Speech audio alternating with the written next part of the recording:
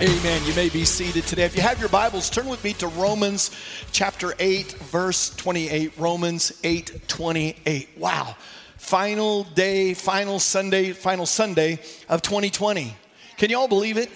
As I said at the Christmas Eve service, what a year it's been. And I know many people can't wait to put 2020 in the rearview mirror. Just because of all the things we've dealt with, you're kind of faced this year, you're kind of like, I'm ready to get through 2020. But listen, I wanted to pause this morning and wanted to encourage you to pause too and remind ourselves about what God's word says about our lives, not what we think should be happening in our lives. In fact, it's pretty important that we recognize and understand some things, that sometimes our ways are not God's ways. And as challenging as that can be from time to time, God is a good God who's watching over you. So in Romans chapter 8, verse 20, and if you have your Bibles, you can follow along or it'll be up on the screen. And Paul writes this and he says, and we know. I want you to know right from the get-go that Paul is making a declaration. He has made a decision that I'm going to know some things about God. He says, and we know. So the question today is, do you know? Watch this, that all things work together for good to those who love God, to those who are called according to his purpose. Do you know that God is working in your life for good? That as followers of Jesus Christ, we are called according to his purpose. The challenging thing comes is when we think it's according to our purpose, because sometimes our purpose gets in conflict with the purpose of God. Now, I'm not saying, because the way I was taught growing up, that if you ever felt like you had this desire in your heart to do something and you were really excited about, God would go, I don't want you to do that. I want you to go over here and do this horrible thing that you don't want to do. So a lot of people would never pray, God, let your will be done in my life, because you were afraid you'd be called to be a missionary to Africa. And you absolutely didn't want to do some things. But listen, God puts his purpose, will, and desire in your heart. And he's going to work out everything for your good according to his purpose. And it's amazing when we start wrapping our minds around a good God and a loving God, because then we know his purpose for us is actually good. But how do you respond to the troubles and the challenges in your life? Do you find yourself getting depressed and find yourself declaring the problems all the time? Speaking negative words. When things get difficult, do you feel like you're abandoned by God? Or maybe that he's punishing you for some past sin, or maybe it's a present sin that you committed on the way to church today? And God's punishing you? Do you buy into the lies of the enemy that this is the way it's always going to be? He's never going to change. She's never going to change. This situation is never going to change. Things are always going to be hard. Things are always going to be tough. Hey, just so you know, some hard things are actually good for us. Working out, studying, growing spiritually, they take a little effort, they take a little work, and they're actually good for us. Listen, just so you know, becoming fearful, worried, and anxious is not how we as followers of Jesus Christ should respond. We should respond with faith and trust in God. Now, just so you know, I'm not talking about it doing perfectly all the time, it's always there. But the moment we step out and our faith is not in God, or we're not trusting God, we recognize, I'm not trusting God. Step right back into it. It's a constant making the adjustment in our life, because we know that God is working out everything in our life. The good, the bad, the ugly. So when we find ourselves being unbelieving, just so you know, as followers of Jesus Christ, we can be very unbelieving from time to time. We need to focus or refocus our thoughts and our words and magnify, like I talked at the Christmas Eve service, to make large in our own eyes the goodness and the glory and the promises of God. We need to focus on that, because it's easy to tell when we're focused on the wrong things. It really is. First of all, there's a fear and depression that comes into our life, but also we become incredibly unthankful. You are so thankful for that person you married 5 years ago. And now suddenly you find yourself not being thankful. You were so thankful for those kids.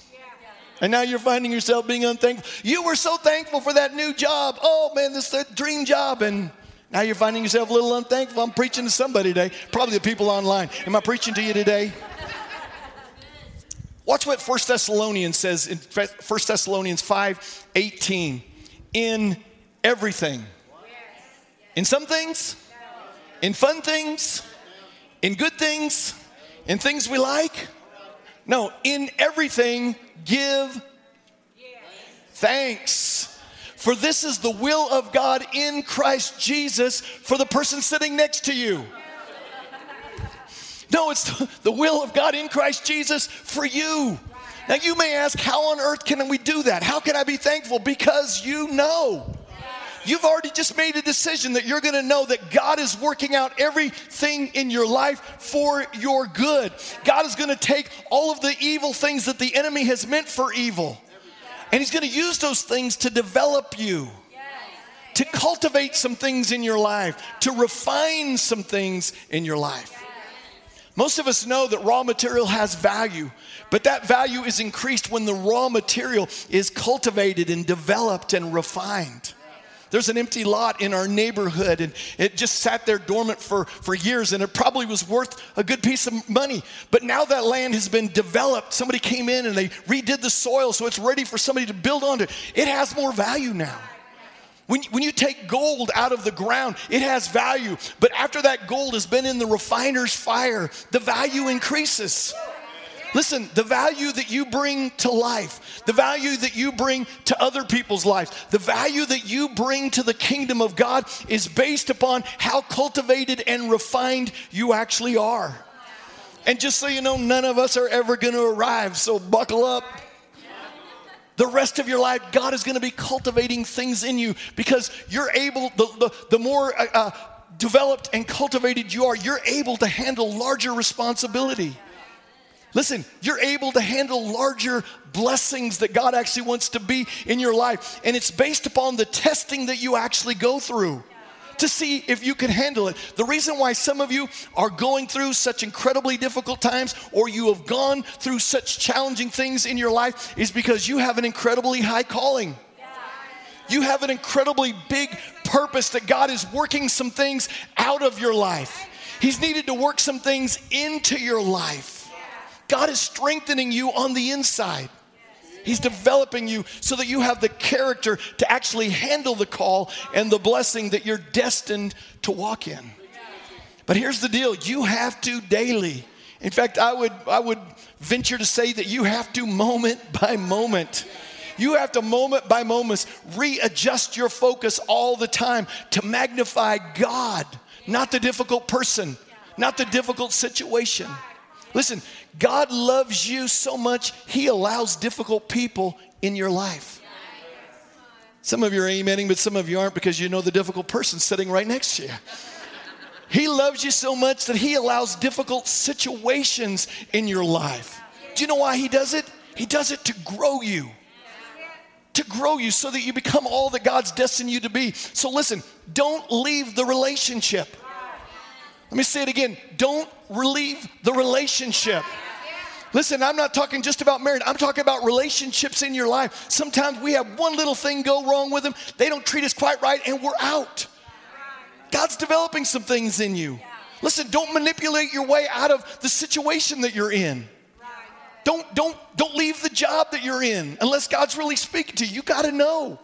Don't manipulate your way out, or you're going to find yourself back in the same relationship, back in the same situation again. And you're going to be just like the children of Israel. Instead of it taking 11 days to get to their promised land, you're going to spend 40 years on the backside of the desert, walking around and around and around and around and around. And God's going, anytime you want to get off this merry-go-round, you can.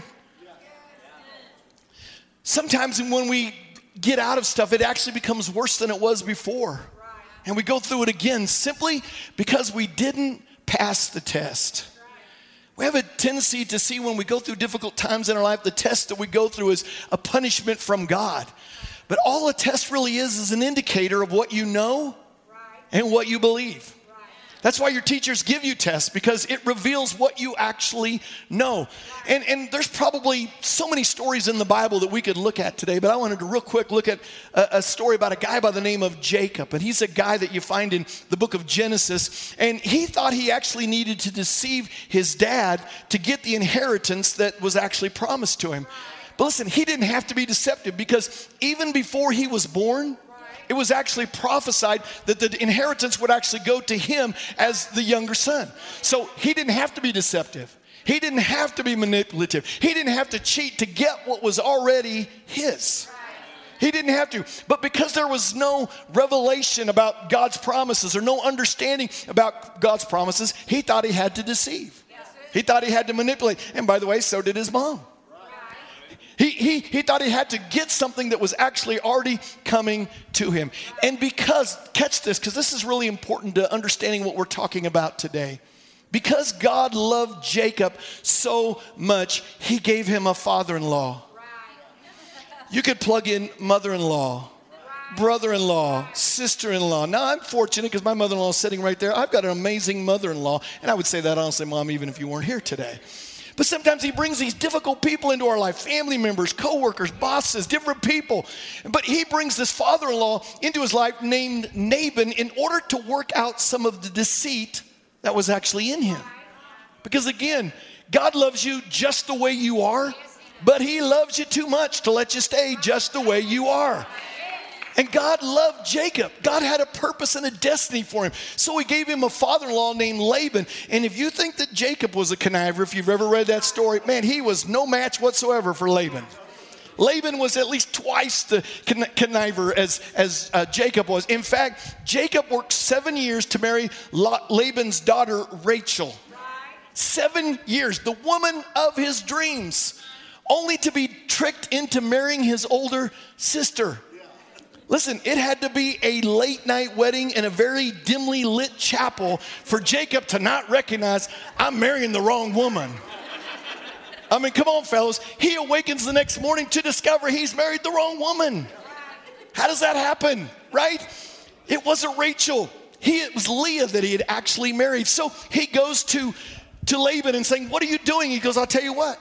If you'll work 7 more years, I'll give you my daughter, Rachel. Now, I know I would work 14 years to be married to my wife. In fact, I was talking between services, and my son Christian almost worked 14 years to marry his wife. He was in the friend zone for quite a while and finally got out. Living proof you could get out of the friend zone, ladies and gentlemen.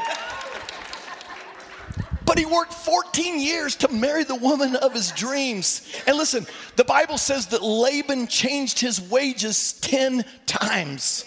I'm going to pay you $17.50 an hour. Hey, here's $12.50. 10 times. There were some things that God had to work out of Jacob's life. Listen, and for every one of us today, I wish, because Christianity is such an amazing thing, the blessed and favored life, but I wish we grew during easy times. I wish we didn't need the refining fire to refine us and cultivate some things in our lives. But every one of us need it. And God will use the things that the devil means for evil, the challenges and the difficulties, to develop us into the thing that he created us to be. And I'm telling you, when you're walking in the purpose of God, that's when you are going to discover the abundant life. You're going to find peace and contentment in your life. Listen, God is always working out everything. And he really means everything for your good. It's just hard for us to sometimes understand how some of these things are actually going to be for our good. Because when you're in the middle of the storm and you can't see past the storm that you're currently in, you don't recognize the sun is shining on the other side. And that God's doing some things in your life. When a baby eagle is born, a little eaglet, all it does all day long is basically sit around and let its mama feed it. It kind of has this posture all the time. And that's kind of how we want to be. God, just feed me. God, just bless me. And it's a very easy life. Just sits around and waits for mama to feed it. But the more the eagle begins to grow, its wings begin to get bigger also. And suddenly the nest begins to get a little crowded. And honestly, the eagle doesn't want to leave the nest. So do you know what the mother does? The mother has placed feathers of birds that she has killed to keep the nest really warm and cozy. And she begins to remove those feathers. And suddenly the nest begins to begin there's little twigs that begin to jab the little eaglet and begin to make it a little bit uncomfortable. And can you imagine what the baby eagle is actually thinking? Does my mama love me? You ever thought that when your parents weren't doing something you wanted them to do? Does my mom love? What on earth is going on? Just like we do when things are getting a bit uncomfortable in our lives. Because what we're thinking all the time is I want to be comfortable. And God's saying, no, I don't want you to be comfortable. I want you to walk in the purpose and destiny that I have for your life. And sometimes it's just a little uncomfortable. But can you imagine what we do? Does God still love me? What on earth's going on? Does he know what I'm going through? God, did you realize COVID was happening? Yeah. We want to know, God, do you care? But listen, the mother eagle knows it's time for her baby to leave the nest. She wants it to begin to use what it's actually eaten, what it's received, and fly. So she kind of nudges him over to the edge of the nest. And maybe parents, if you've got kids in college that are still living at home, you might want to try this too. And she kind of pushes him out of the nest. And suddenly this young eaglet is free falling like a rock. But before that young eagle gets to the bottom, the mother swoops down and picks the eagle up under her wings and catches it and brings it safe. That's why God says this about you and I in Exodus 19. How I bore you on eagle's wings and brought you to myself. You may feel like you're in a free fall going, God, do you know what's going on? I'm telling you, he's about ready to grab you. Eventually, the eagle actually learns how to fly. And because the baby eagle loved the comfort of that nest, it's going to find its greatest happiness when it's actually soaring high in the sky. And again, it's so easy for us to want to stay in our nest of comfort. And God's going, I've got much more than that for you. See, you may feel today like you're actually in a free fall. But I want you to know today that God is watching over you. He knows everything that you're going through. And the difficulties that you're going through are actually developing you. They're growing something on the inside of you. And God is working out everything in your life, even down to the smallest detail, for your good. Now, it's easy for us to say, but Pastor Richie, I really shouldn't be going through this stuff. I'm justified by faith. I'm the righteousness of God. I'm blessed and highly favored. That's true. You are. But we have to understand why you're blessed and highly favored. What God is actually wanting to actually do in your life with the blessing and the favor that's on your life. So Paul helps us understand it in Romans chapter 5, beginning in verse 1. He says this, therefore, having been justified by faith. Having what? Been justified, or that word can mean declared righteous by faith. Watch this, because of that, we have peace with God through our Lord Jesus Christ. So we are made righteous, in right standing, put in right standing with God by faith, not by our works, not by our performance. And because of that, we have peace with God through our Lord Jesus Christ. Because listen, when Jesus came, he came to bring peace to us with God, not amongst ourselves. We still might have some lack of peace going on with one another, but we've got peace with God. Be going on in verse 2, it says, through whom, talking about Jesus, also we have access, watch this, we have access by faith, not feelings, not performance, by faith into this grace, or that word can mean favor, in which we stand. So once you and I are made righteous by faith, we now have access by faith into favored ground.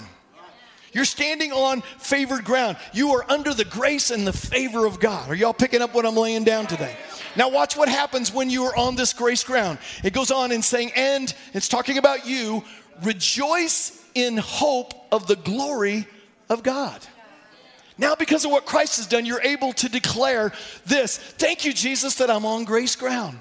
Thank you that the favor of the Lord is upon me. I have a confident expectation of good. That's actually what hope is. That you have a confident expectation of good. And now I'm being transformed by the glory of God. I say this a lot. We think God is into behavior modification.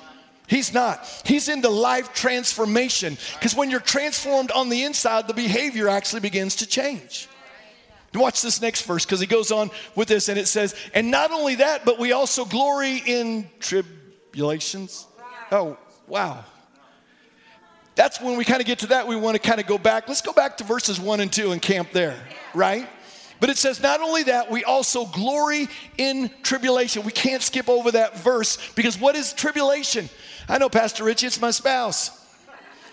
Or it's my kids. It's my job, it's my boss, it's my employees, right? No, it's trouble. It's pressure. If you ever go to the doctor and they say you're about ready to feel a little pressure, buckle up. Because pressure doesn't feel good all the time. All right?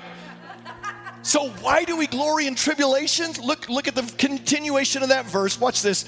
Knowing that tribulation, watch this, produces perseverance, and perseverance, character, and character, hope. Now again, notice the progression to arrive at hope, a confident expectation of good. You realize as followers of Jesus Christ, we can always have hope. We don't ever have to be with hope. Now we might lose hope for a moment, but we don't ever have to be without it, because the moment we feel hopeless, we go, okay, where's my hope? It's a confident expectation of good, where you just know things in your knower, where you know that God loves you, where you know that God is working out everything for your good, for you know that your God is actually a good God who loves to do good things in your life. It takes character. It takes character, that internal fortitude, that resolve to not be blown around by the challenges and difficulties of life. Character has to be developed within you.